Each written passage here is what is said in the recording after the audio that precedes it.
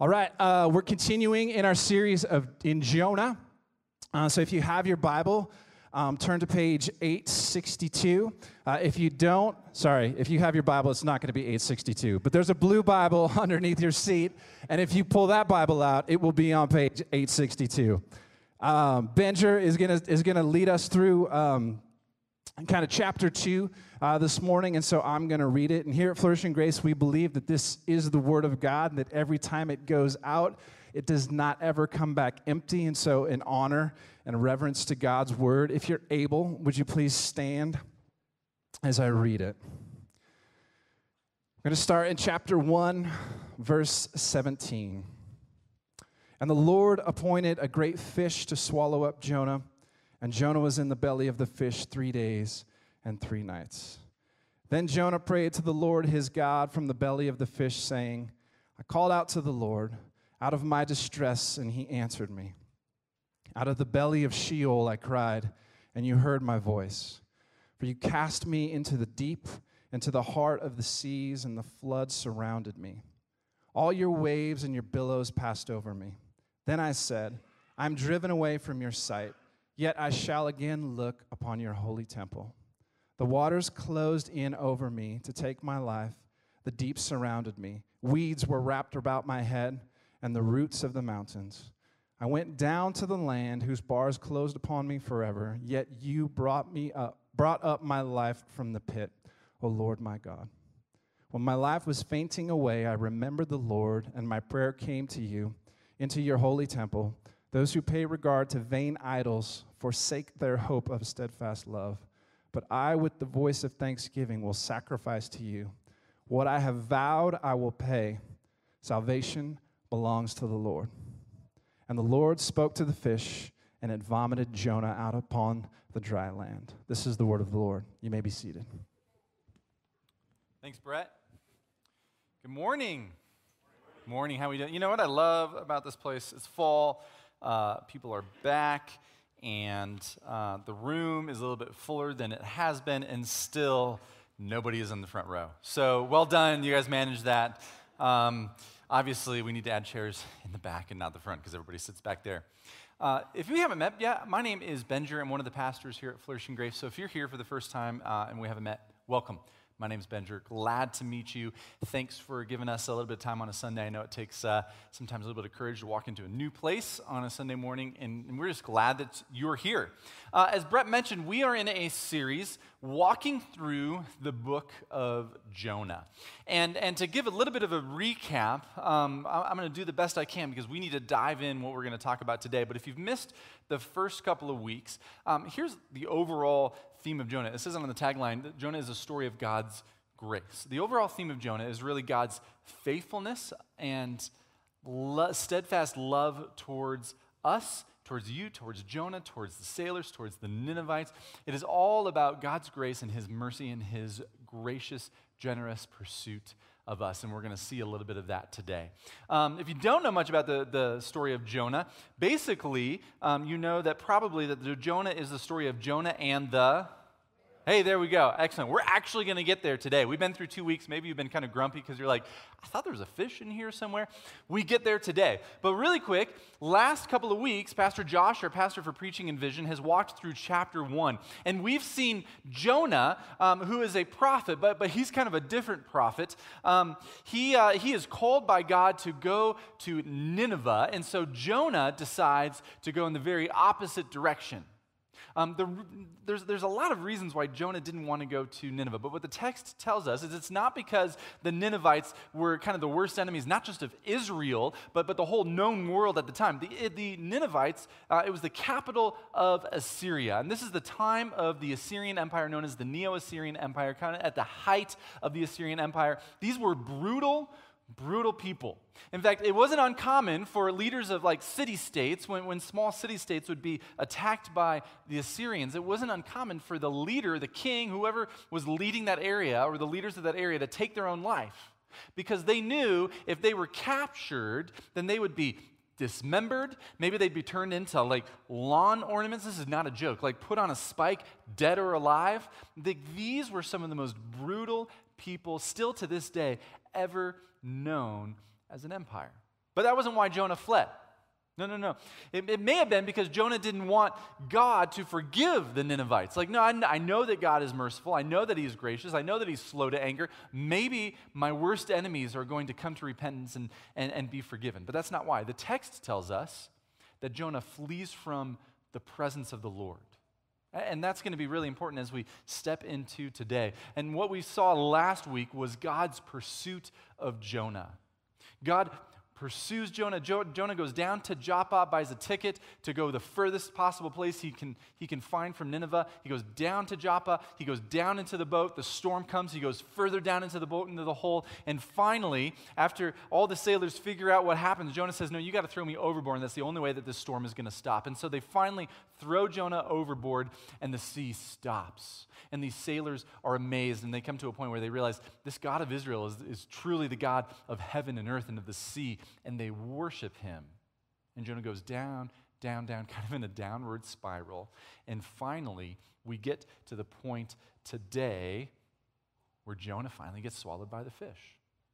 And as we've been walking through Jonah, one of the things you've heard Josh say is that not only is Jonah a story of God's grace, towards Jonah, towards the sailors, towards the Ninevites, Jesus Himself, and Josh, our minister of students, Josh Gardner, we got a lot of Joshes around here, is going to talk about this next week, so I'm not going to steal too much from it. But Jesus, in Matthew chapter 12, actually points back to Jonah and says, no, Jonah is a sign for me. When he's asked for a sign, he points back and says, you're going to receive no sign but the sign of Jonah. And then he finishes that with, someone greater than Jonah is here. Jonah is a type of Jesus, meaning Jonah points to Jesus, but not in the sense where Jonah's so great, but something even greater than Jonah's going to be there, Jesus. No. Jonah is the opposite of Jesus. Jonah is told to go into enemy territory and preach to his worst enemies with the hope that they would be saved. And Jonah runs in the opposite direction. Jesus, on the other hand, wades into our sin, puts on human flesh, wades into our brokenness in order to live the life that you and I could never live, to die the death that we deserved, rise again from the dead that we might live with Him eternally. And that's where we're going to kind of land today. But first, the fish. Now, some of you are going to be really disappointed because we get into Jonah, and we're like, yeah, Jonah and the whale, Jonah and the fish, whatever it might be. And there's only 2 verses. Jonah gets swallowed by the fish. Jonah gets spat up by the fish. That's it. Like, Jonah isn't about the fish. And so we're not going to talk very much about the fish today, except we're going to talk a little bit about the predicament that Jonah was in. But first, I want to say a couple things about this fish. First of all, some of you are thinking about the fish, is this really possible? Could somebody be swallowed by a fish and live to tell the tale? Well, the answer is yes. We've seen actually stories of that happening, but this is what I want to bring up. When we look at the story of Jonah, the fish is actually not the most miraculous thing that happens in this story. It's not the most miraculous thing that happens around Jonah. We saw last week these sailors, hardened sailors who wanted nothing to do with the God of the universe, discover who the God of the universe is, this new God that they had never heard about, and they come to a point where they worship Him just like that. And then next week, spoiler alert, the Ninevites are going to repent. These hardened warriors, the whole city is going to repent. That is a miraculous thing. Those are far greater pictures of how God is working in this world, I believe, than the fish. Second thing I want to say about the fish is this. Listen, if you're coming to this and you're just kind of crossing your arms and you're like, Benjer, I don't know about this. Can I really trust this? Listen, I'm not going to argue with you today, okay? I just want to say something that one of my favorite preachers says about this. Jesus Himself, as we've seen, pointed back to Jonah as a story that really happened, as a historical event. And so, if the guy who can predict his own death and resurrection and then pull it off says that it's true, I'm going to go with that guy. But again, we're not going to argue about that today. But we're going to walk through this prayer. But I want to start with the predicament that Jonah is in. A lot of times we think about the story of Jonah, and if you know the story of Jonah, we're like, yeah, there's the sailors, yeah, there's the fish, and then there's Nineveh. And we forget to pause right here. We forget the fact that this must have been one of the more terrifying things that Jonah could ever imagine. If you read really carefully, as we even get into the prayer, Jonah prayed to the Lord from the belly of the fish. He was in the fish 3 days and 3 nights, and then he prayed. A lot of people take that to mean, okay, Jonah was in there for 3 days before he prayed. And there's a lot of speculation about what this is about. And yeah, this is speculation because we don't know exactly what happened in there and what he was feeling. Some people say maybe Jonah was out. Like maybe he was in a coma. Like he almost drowned and then he was swallowed by this fish. Maybe he just barely survived and it took him a few days to come to. And then eventually when he realized where he was at, then he prayed. Now I think, and again, this is speculation, so take it or leave it. But I think that Jonah, in this moment, if you can imagine what he's going through, he realized God is pursuing him. And he realized the only way for the storm to stop and these sailors to be saved was to be thrown overboard. And he's like, that's fine, just end my life. Like, I'm done with God. I'm done with this whole thing. He's thrown overboard, and that's it. He's sinking. He's like, great, that's it. And then this fish comes along, this huge fish comes along and swallows him whole. Can you imagine how terrifying this would be? I wonder if in this moment where God was pursuing Jonah, Jonah kind of realizes what happened, is actually angry with God in the midst of it. And I think it took him 3 days to finally get to a point where he was ready to talk to God. But whatever it was, Jonah finds himself in a predicament. Now the question is this predicament a problem or is it a blessing? The answer is yes. Now to be fair to Jonah, Jonah was not in the belly of the fish thinking, thank you for sending this huge, just enormous, scary thing to swallow me whole. He wasn't thinking, oh, this is my salvation. He wasn't thinking, oh, I bet I'm just going to be here for 3 days, and then he's going to spit me safely onto dry land. Now, Jonah was terrified. Tim Keller talks about what Jonah was going through as a severe mercy. This is what he means by that. With 20/20 hindsight, Tim Keller says, we can see that the most important lessons we have learned in life are the result of God's severe mercies. They are events that were difficult or even excruciating at the time, but later came to yield more good in our lives than we could have foreseen. The fish swallowed Jonah because God was pursuing Jonah. This is a severe mercy. God is after Jonah's heart. Now, I want to be very careful here. Not every piece of suffering, not every bad thing can be pointed right back to God's severe mercy. Sometimes we suffer because of somebody else's sin against us, because we were hurt or we were abused. Sometimes we can't really piece it out at all together. It's a part of being in the broken world that we live in, and we suffer. Sometimes, if we're honest, we suffer as a result of our sin. But just about every follower of Jesus I've known that has followed Jesus for decades and maybe reached old age can look back on life and point to a time that they would call, as Tim Keller says, a severe mercy, that they would never want to go through again, that they hated when they were in the moment, that they would never wish even on their own worst enemies, but they look back on that and they say, that was a severe mercy. God taught me and brought me through so much.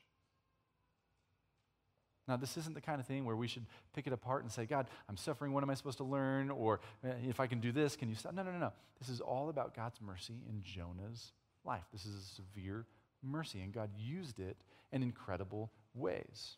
Now, as we dive into this prayer, we dive into the content of this prayer, I want us to look at 3 things. And we're going to actually kind of skip to the end. I'm going to talk about the first 2 things really quickly, and then the third one is going to be at the end of Jonah's prayer. But here's the first thing I want us to see about this prayer. Man, this is a weird prayer. Like, am I allowed to say that about Scripture? Yeah. If you open up Scripture and you walk through the pages of the Old Testament, you walk through the pages of the New Testament, sometimes you read things and you're like, God, are you sure? Like, what are you thinking? And here's what I mean by this. When I was in college, I didn't really go to church until I was in college. I became a follower of Jesus in college. And as I was reading the Bible in kind of these Bible studies, I was reading the Bible for the first time. And so many times I wish I could go back to those moments in my life when I was reading things like Jonah for the first time. If you've never read Jonah and you walk through chapter 1 like we did the last couple of weeks, you're like, oh, Jonah, man, God's going to flick him off the face of the earth. Like you say no to God and you run in the other direction. I don't know much about God, but Jonah, he's toast. And then last week you find, God is after Jonah, and not to judge him and not to condemn him, but he's after Jonah to show him grace and mercy. And then there's this storm. You're like, well, now it's all over for Jonah. He's going to be tossed overboard. And it's all this crazy stuff. And then he's swallowed by a fish. Can you believe it? And then he prays, and finally you think, man, here in chapter 2, finally, Jonah gets it. Jonah gets it. Look at this prayer. He ends with salvation belongs to the Lord. Jonah gets it. And God saves him, spits him out on the dry land. Isn't that great? We're going to have a happily ever after story. If you've never read Jonah, spoiler alert right here, Jonah does not get it. You're going to be sorely disappointed over the next couple of weeks as we walk through how Jonah views God and how Jonah views God's mercy. This is a weird prayer. This is a weird prayer. But this is why I'm going over this.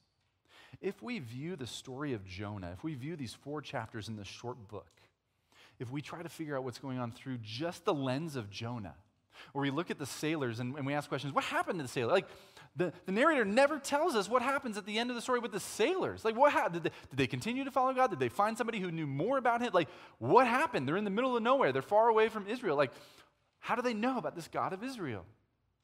And then Jonah, like at the end of the next couple of weeks, the story's just going to end. We don't find out what happens to him. And the Ninevites, they eventually, spoiler alert, repent. But they don't stop being one of the most feared and gruesome empires known in the history of the world. If we're trying to figure out, man, how do I be like Jonah, or how do I not be like Jonah, and how do I kind of get God's grace, and how do I get... No, we're going to be completely confused. But if we view this through the lens of God's mercy, and you read this from start to finish, and you say, what is this telling me about God's faithfulness, which we sang about this morning, about God's mercy, about being pursued by God, that his mercy is running after us? If we try to read this book and say, what is this saying about God's mercy? We're going to find that God pours out his grace and his mercy and his steadfast love in ridiculous proportions on people like you and me who don't deserve it. I mean, that's the point of grace. We're going to talk about this in a minute, but that's the point of grace, isn't it? We don't deserve it. It's a gift. If we deserved it, it wouldn't be grace at all. Jonah is the story of God's grace. Jonah is a story of God's faithfulness. Jonah is a story of God's mercy poured out on people that he is pursuing because he loves them, not because they deserve it. And that, my friends, is why Jonah is also the story of you and me. This is a weird prayer. Second thing I want you to see is some good news. God answers this prayer. God answers this prayer. Why is that significant? It's because I believe this is a terrible prayer. Listen, I know this is hypercritical. Forgive me. If Jonah were here, I would say it to his face. All right, this is a terrible prayer. And this is why I say it. If you read through this, you may say, oh, yeah, there's a lot of good stuff in here. Everything Jonah says is true. Yes. If you read this, the Psalms are all over this prayer. Jonah knew his Bible. He knew the Hebrew Bible. He knew the Psalms. He knew about God's goodness. But you read through it and you start to pick it apart and you say, man, there's a lot of what Jonah's doing in this prayer, not what God's doing. I did this. I called out to God. I, with the voice of thanksgiving, will sacrifice to you. What I have vowed, I will pay. There's a lot of thought about, man, what is this prayer about? Some people think that this prayer was prayed afterwards, like maybe the first 7 verses were actually Jonah's reflection on how he prayed and how he was desperate in the belly.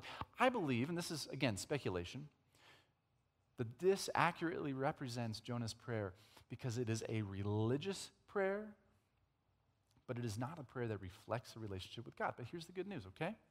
All that being said, I'm not criticizing because I see myself in Jonah so much.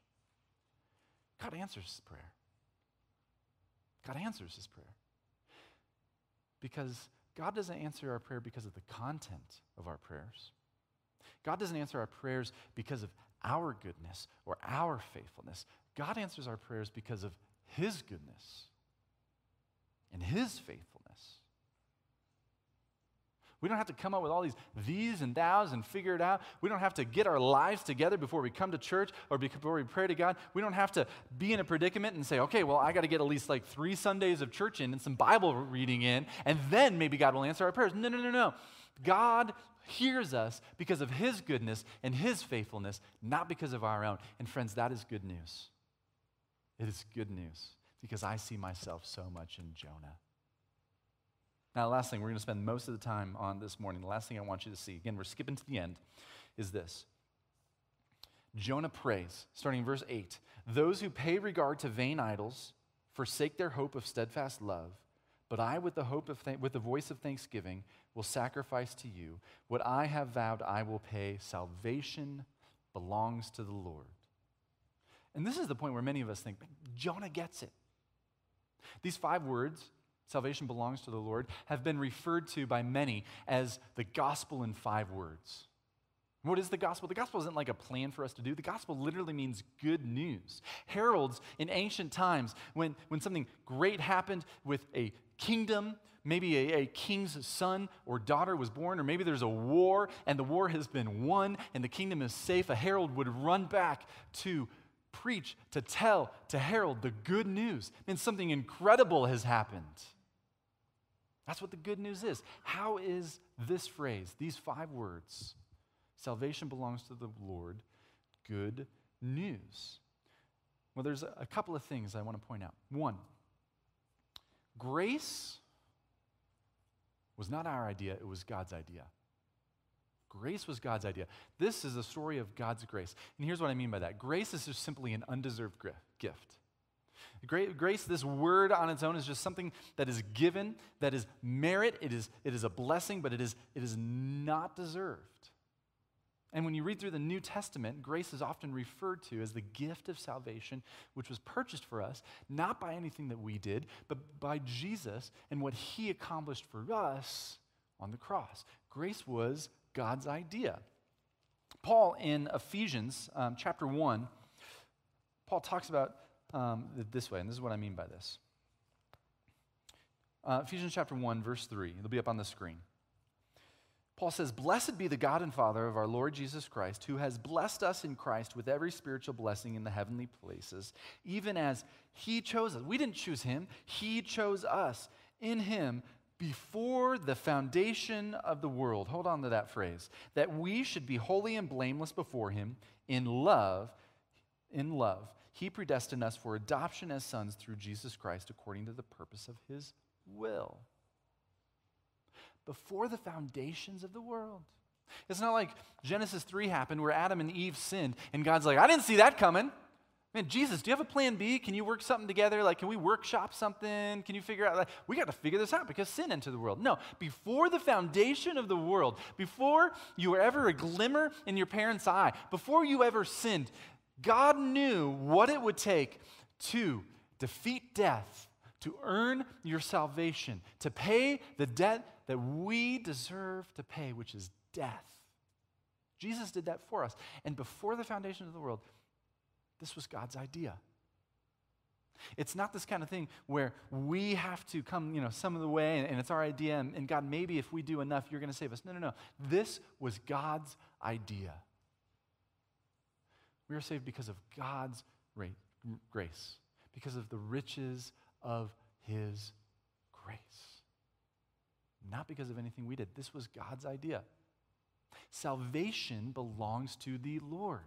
It doesn't belong to us. It wasn't our idea. It's not something that we accomplished. I feel like I'm repeating myself because it's so important. This is something that was God's idea. Salvation belongs to the Lord.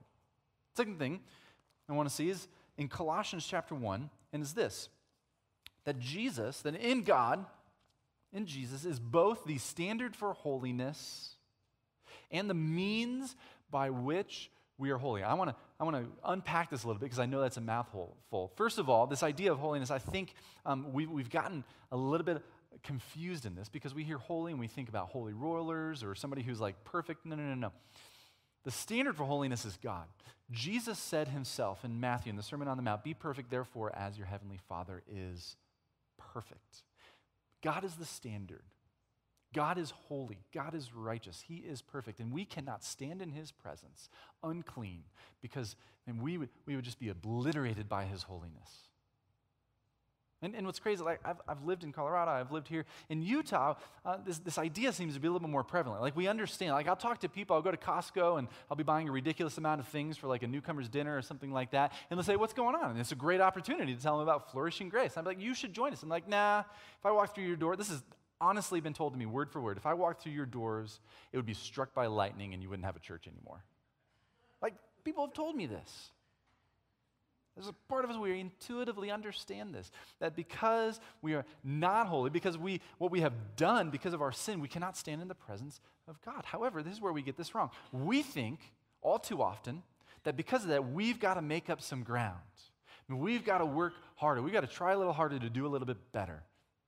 No. That's not what Paul says here in Colossians chapter 1. This is what he says. Chapter 1, verse 21, will be on the screen. And you who were once alienated and hostile in mind, like you are so much an enemy of God, you are alienated from God. You're hostile in mind towards him, doing evil deeds. He has now reconciled in his body, meaning Jesus' body, in his body of flesh by his death, in order to present you holy and blameless and above reproach before him. So Jesus is both the standard of holiness and the means by which we can stand before God and have God say, "Well done, my good and faithful servant."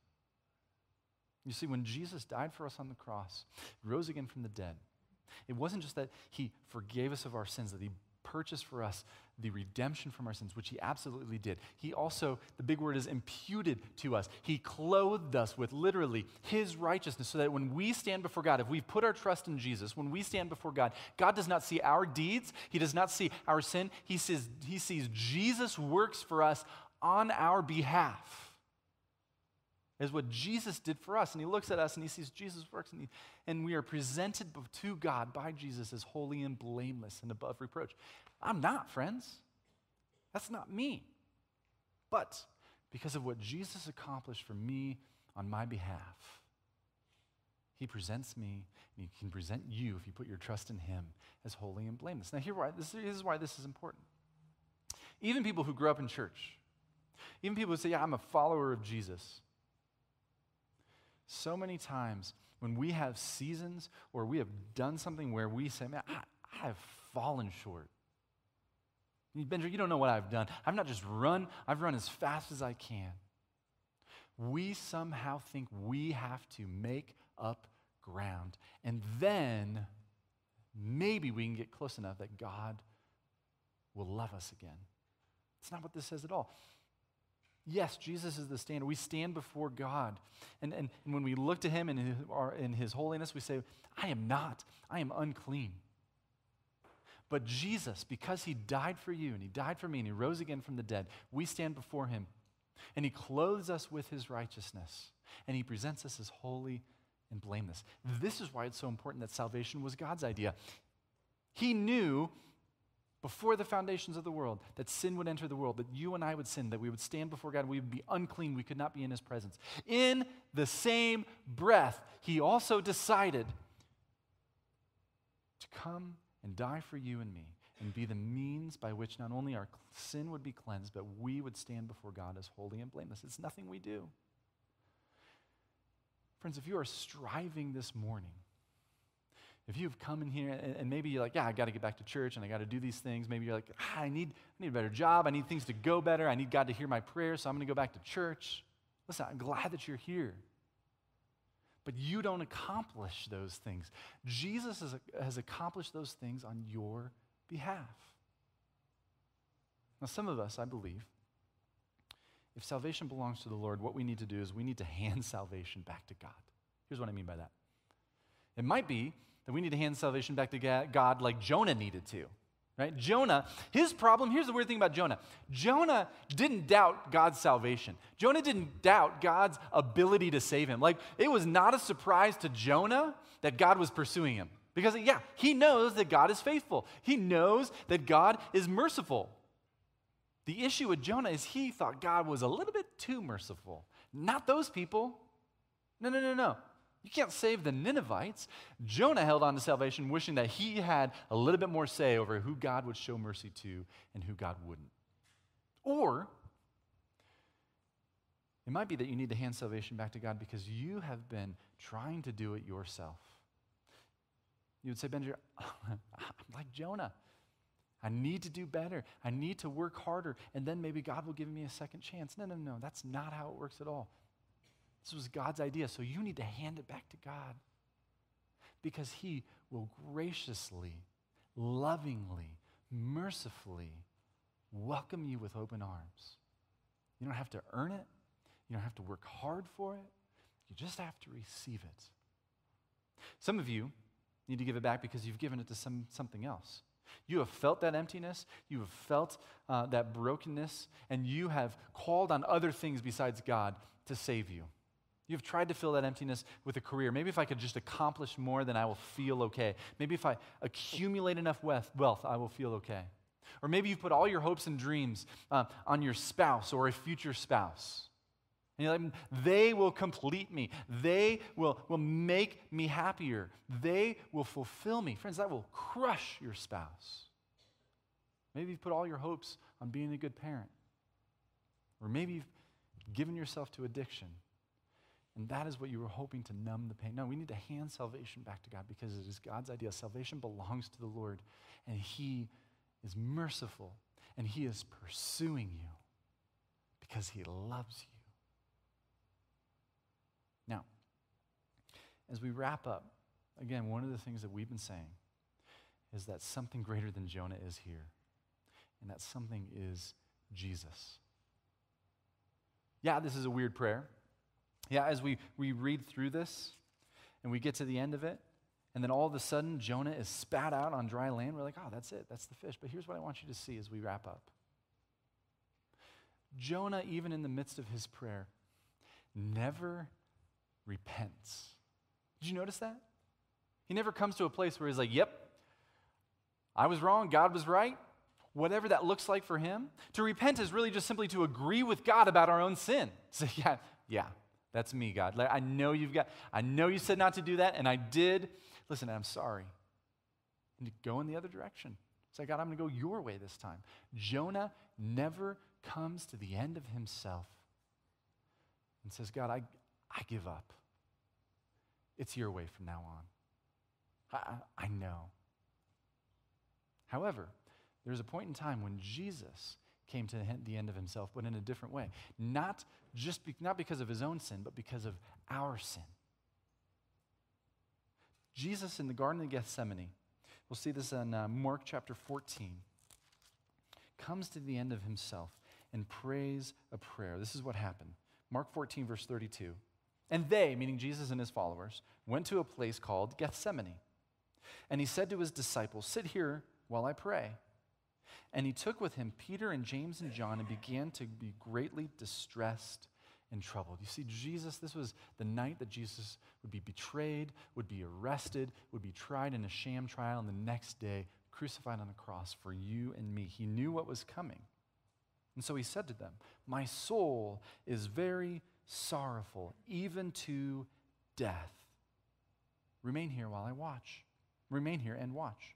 And then going a little further, he fell on the ground and prayed that, if it were possible, the hour might pass from him. And he said, Abba, Father, all things are possible for you. Remove this cup from me. Now I'll stop right here. This is Jesus, second person of the Trinity, Messiah who came to save you and me, 100% God, 100% human, put on human flesh. And he comes to the end of himself, not because he's anything less than God, but because he has put on human flesh and taken on those limitations. And he knew, before the foundations of the world, we've already talked about this, he knew what it would take, but he comes to this point, and he is sorrowful, not just because of the physical torture that he is going to endure, but because he is going to bear the weight of your sin and my sin. He's going to bear the wrath of God against all sin. And he says, God, if there's any other way, now's the time to pull that trigger. If there's any other way, then is there a plan B? Can we do something else? He has come to the end of himself. And he says this, yet not what I will, but what you will. When Jonah prays, is because he is in a predicament because of his own sin, because of his own running from God, because God has pursued him. When Jesus prayed, it's not because he is running away from the presence of the Lord, but because he has run straight into God's will for his life, to this mission. He put on flesh, he waded into your brokenness and my brokenness. And he chose to climb up on that cross and die the death that you and I deserve, that we might be forgiven. He rose again from the dead 3 days later. Jesus didn't run away. He ran straight into the trouble. Because of his great love for us, because of his mercy, because of his faithfulness, because of his goodness, because of his steadfast love. Friends, some of you in the place that Jonah finds himself, you've come in here and you are troubled, and when I talk about severe mercies, you scoff because you say, man, this is terrible. You know that God is pursuing you. Hear me well. If that is you, God is not pursuing you with condemnation. God is pursuing you with kindness. And in the midst of it, it's like Tim Keller said, at 20/20 vision, we can look back. Hindsight is 20/20. And I pray that one day you will. But God is pursuing you, hear me well, not to condemn, but to love you and pursue you and forgive you. Right, we all know the verse in John 3:16. It's not going to be up there on the screen. But in John 3:16, Jesus says this. For God so loved the world that he gave his only son, that whoever believes in him should not perish but have eternal life. Friends, we know that verse, but sometimes we forget what comes after it. John 3:17, for God did not send his son into the world to condemn the world, but in order that the world might be saved through him. Friends, God is pursuing you because he loves you. Jesus wades into our mess. He wades into our sin. He wades into our brokenness, not to condemn, but to save. Friends, salvation belongs to the Lord. Jonah got that right, but it meant so much more than he could ever imagine.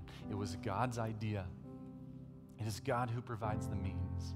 And this morning, all you have to do is receive that. Maybe for the first time today. Maybe you've been running. Maybe you've been trying to earn this on your own. If you have come to this morning and you've realized, I've never received that gift, friends, today, August 21st, is a great day to begin a relationship with Jesus. And it's not something you ever do. It is just simply something you receive.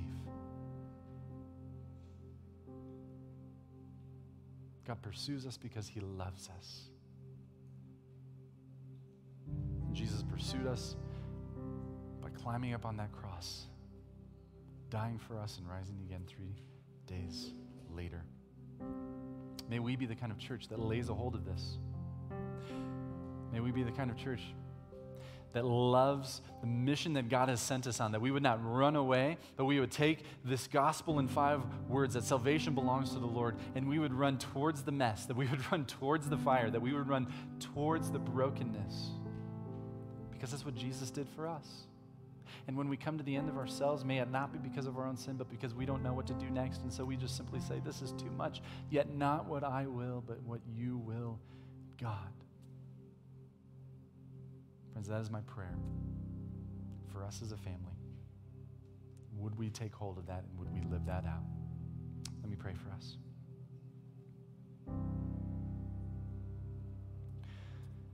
God,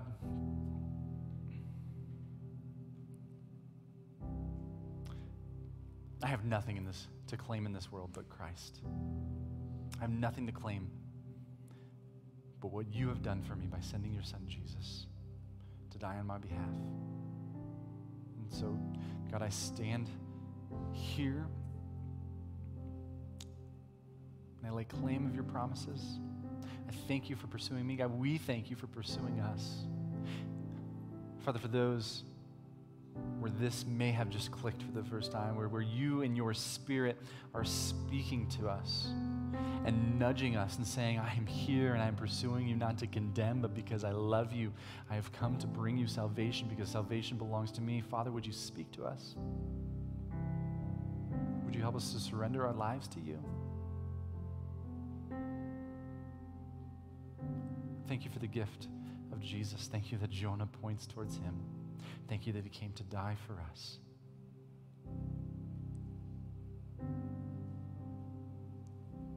Father, we thank you. In Jesus' name we pray. Let all the people say, amen.